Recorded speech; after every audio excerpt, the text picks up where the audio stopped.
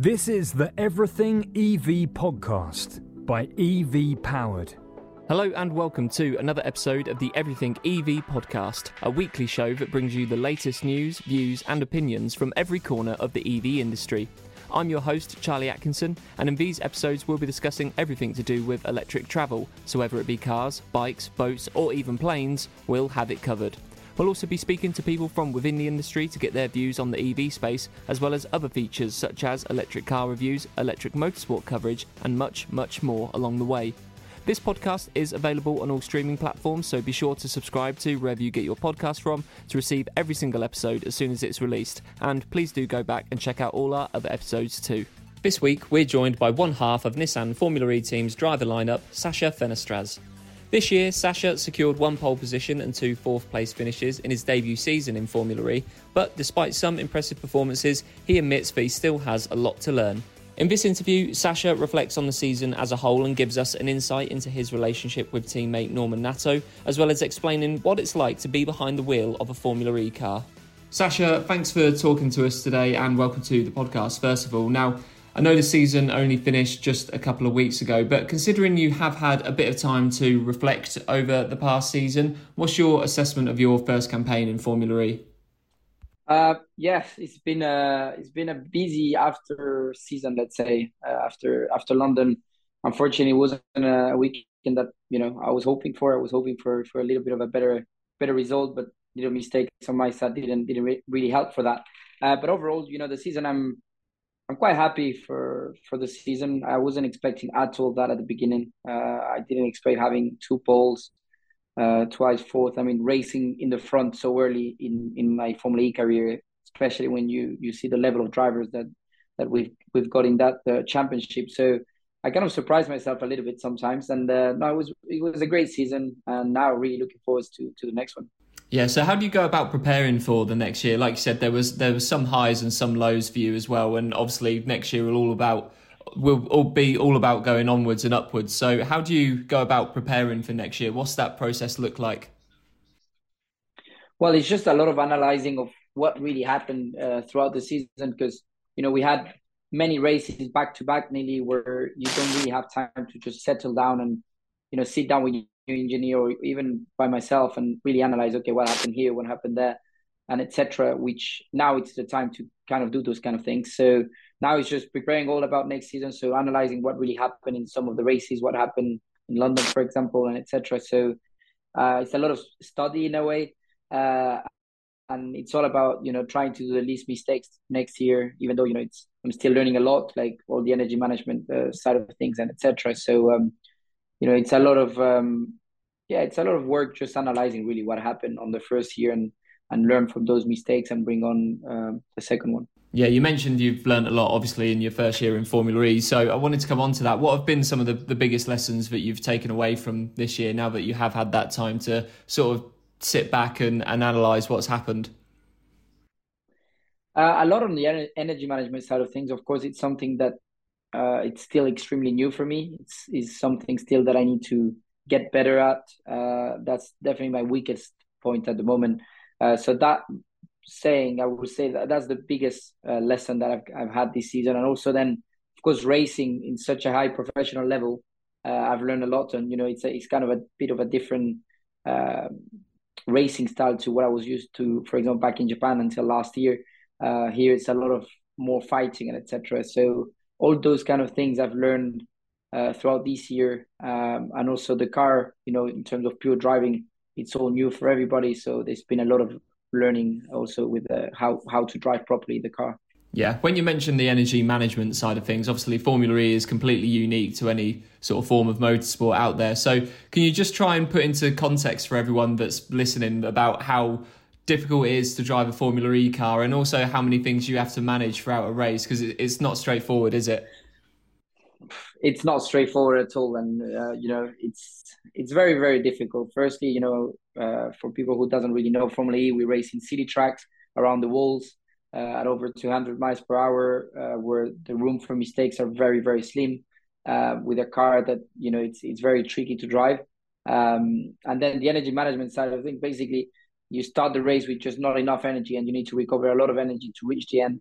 Of course, the car helps you, tells you kind of where to lift, sometimes maybe even where to brake. It depends. So you kind of need to follow, but the car is not perfectly done. You need to freestyle sometimes. Things will change throughout the race.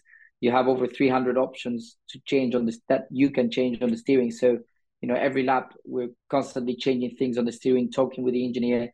Yeah, it's extremely busy in the car in the race. It's not just driving around and that's it. You have a lot of things to take on when you're going to go and overtake. You just need to be very clever and be 99% sure that you're going to make the move, because if not, you're just wasting energy. It's a lot of strategy for the drivers to just how to manage that energy. Yeah, and it's I'm just trying to explain the sort of sensation and the experience of being behind a Formula E car, because I know you've had a couple of experiences in the older generation cars, but for this year it was the start of Formula E's Gen 3 era, where it's newer, faster, more efficient and things like that. So can you just try and explain what it's like? Obviously, you mentioned you're racing all around the world in these street circuits where the walls are, where the track is so slim and there's not a lot of room for error. So what is that sensation like of being behind the wheel of a Formula E car? I love it. I love it. Firstly, it's a street circuits. I've always really loved street circuits racing. With such an adrenaline and such finesse in a way that you cannot allow yourself to do any mistakes, because as I said earlier, the margins of mistakes are very slim, because kind of there is one racing line, and if you go off a little bit, there might be dirt, there might be a lot of sand. It depends on the track. Like in India, for example, it was really one racing line. So if you do a small mistake, you go offline, you kind of crash. It's kind of a magnet. The wall just brings you, and that's pretty much it. So no, it's very cool. It's a lot of adrenaline, a lot of pressure. Also, of course, you're racing such a high, as I said, high level championship with, I would definitely say, the best drivers in the world with Formula One. So I'm enjoying a lot. It's still a lot of things that I need to learn, as we might have seen during my season. But we're getting slowly there. Yeah, and when you talk about the different locations that you've raced in this season, obviously this season was the most expansive Formula E calendar that we've seen so far. What were some of the highlights for you in terms of just the locations and the sort of event and the spectacle? Which places did you enjoy going to the most? I mean, I would say, of course, Cape Town. I had the pole there, but not just because of the pole. The racetrack was really cool. One of the nicest racetracks of this season, I would say. The location, by the sea, was really nice. Then, of course, Monaco is the typical one. But I've raced there in the past and also this year with Formula E. But it's so cool to be able to be racing, all around the world. Next year we go to Tokyo, our first home race. So we're expanding. Formula E is expanding every year, and really looking forward to what's going to happen in 10 years' time on this championship. It would be crazy where we're going to go, I think. Yeah, it's interesting that you mentioned that the growth of Formula E. I know this was your first full season in the series, and you've had a few sort of experiences beforehand. But how have you sort of, from a first-hand perspective, noticed the growth of Formula E? Have you seen it becoming a bigger sport and becoming more popular all around the world? Yes, definitely, and especially when I started working as a reserve driver, I could see, how it was progressing and the steps they do. If you think of where it started with two cars in one race, jumping from a car to another one because the battery weren't reaching the end of the race, and now we are with one car, a lot more power, a lot lighter, as longer races and etc. So the progression is massive. People might see a little bit differently. Of course, we've lost some manufacturers and etc. But the championship is still growing. We still see high quality of drivers. I mean, as I said, I strongly think that the level of the drivers in this championship is as high as some of them in Formula One. So it's a great championship, and I think it's going to keep on evolving. Yeah, you mentioned some of the other drivers on the grid. Obviously, it was your first year with your teammate Norman Nato. So how has that partnership been? Obviously, he's had a bit more experience in Formula E than you. So was he guiding you through this season? What was that relationship like with Norman last year? It was really cool. I honestly enjoyed a lot working with him. It was a great season. We had a lot of fun outside and inside the track. I mean, when we were on track, many times, we we had to switch position. I know it was never been a problem. So, it's been a great teammate, great relationship.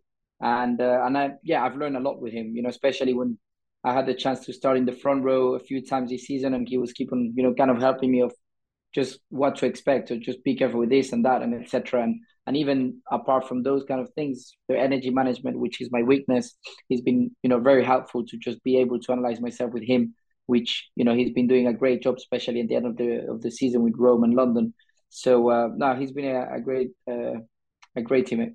Yeah, and on the subject of the whole Nissan team, I know it's early days and you've got things like testing, and like you said, you've got to analyse everything from last year. But looking ahead to season 10, do you have any sort of targets in your head for next year, what you want to achieve? I know, like I said, I know it's early doors, but what looks like success for you next year, for you and for the team? I mean, I'll speak for myself at the moment. I mean, I don't know where we're going to be compared to the rest. Of course, the car it doesn't change, but many things will be improved for sure in our side and every team.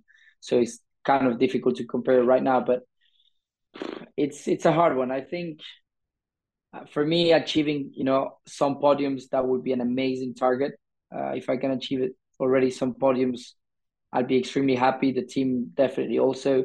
And in terms of pure championship result, if I can finish in the top 6, that's already starting to be a good target. Right now, this year was a bit difficult, of course, as the first season we were quite far back, and a bit quite unlucky also.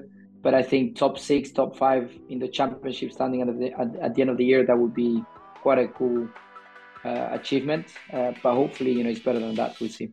That's all for this episode. Many thanks for listening, and if you liked it, then please do check out all our other episodes, and be sure to subscribe to wherever you get your podcast from to make sure you get every single episode as soon as it's released. For daily news coverage, features and much more, you can also head over to evpowered.co.uk. Thanks once again for listening, and we'll see you on the very next episode of the Everything EV podcast.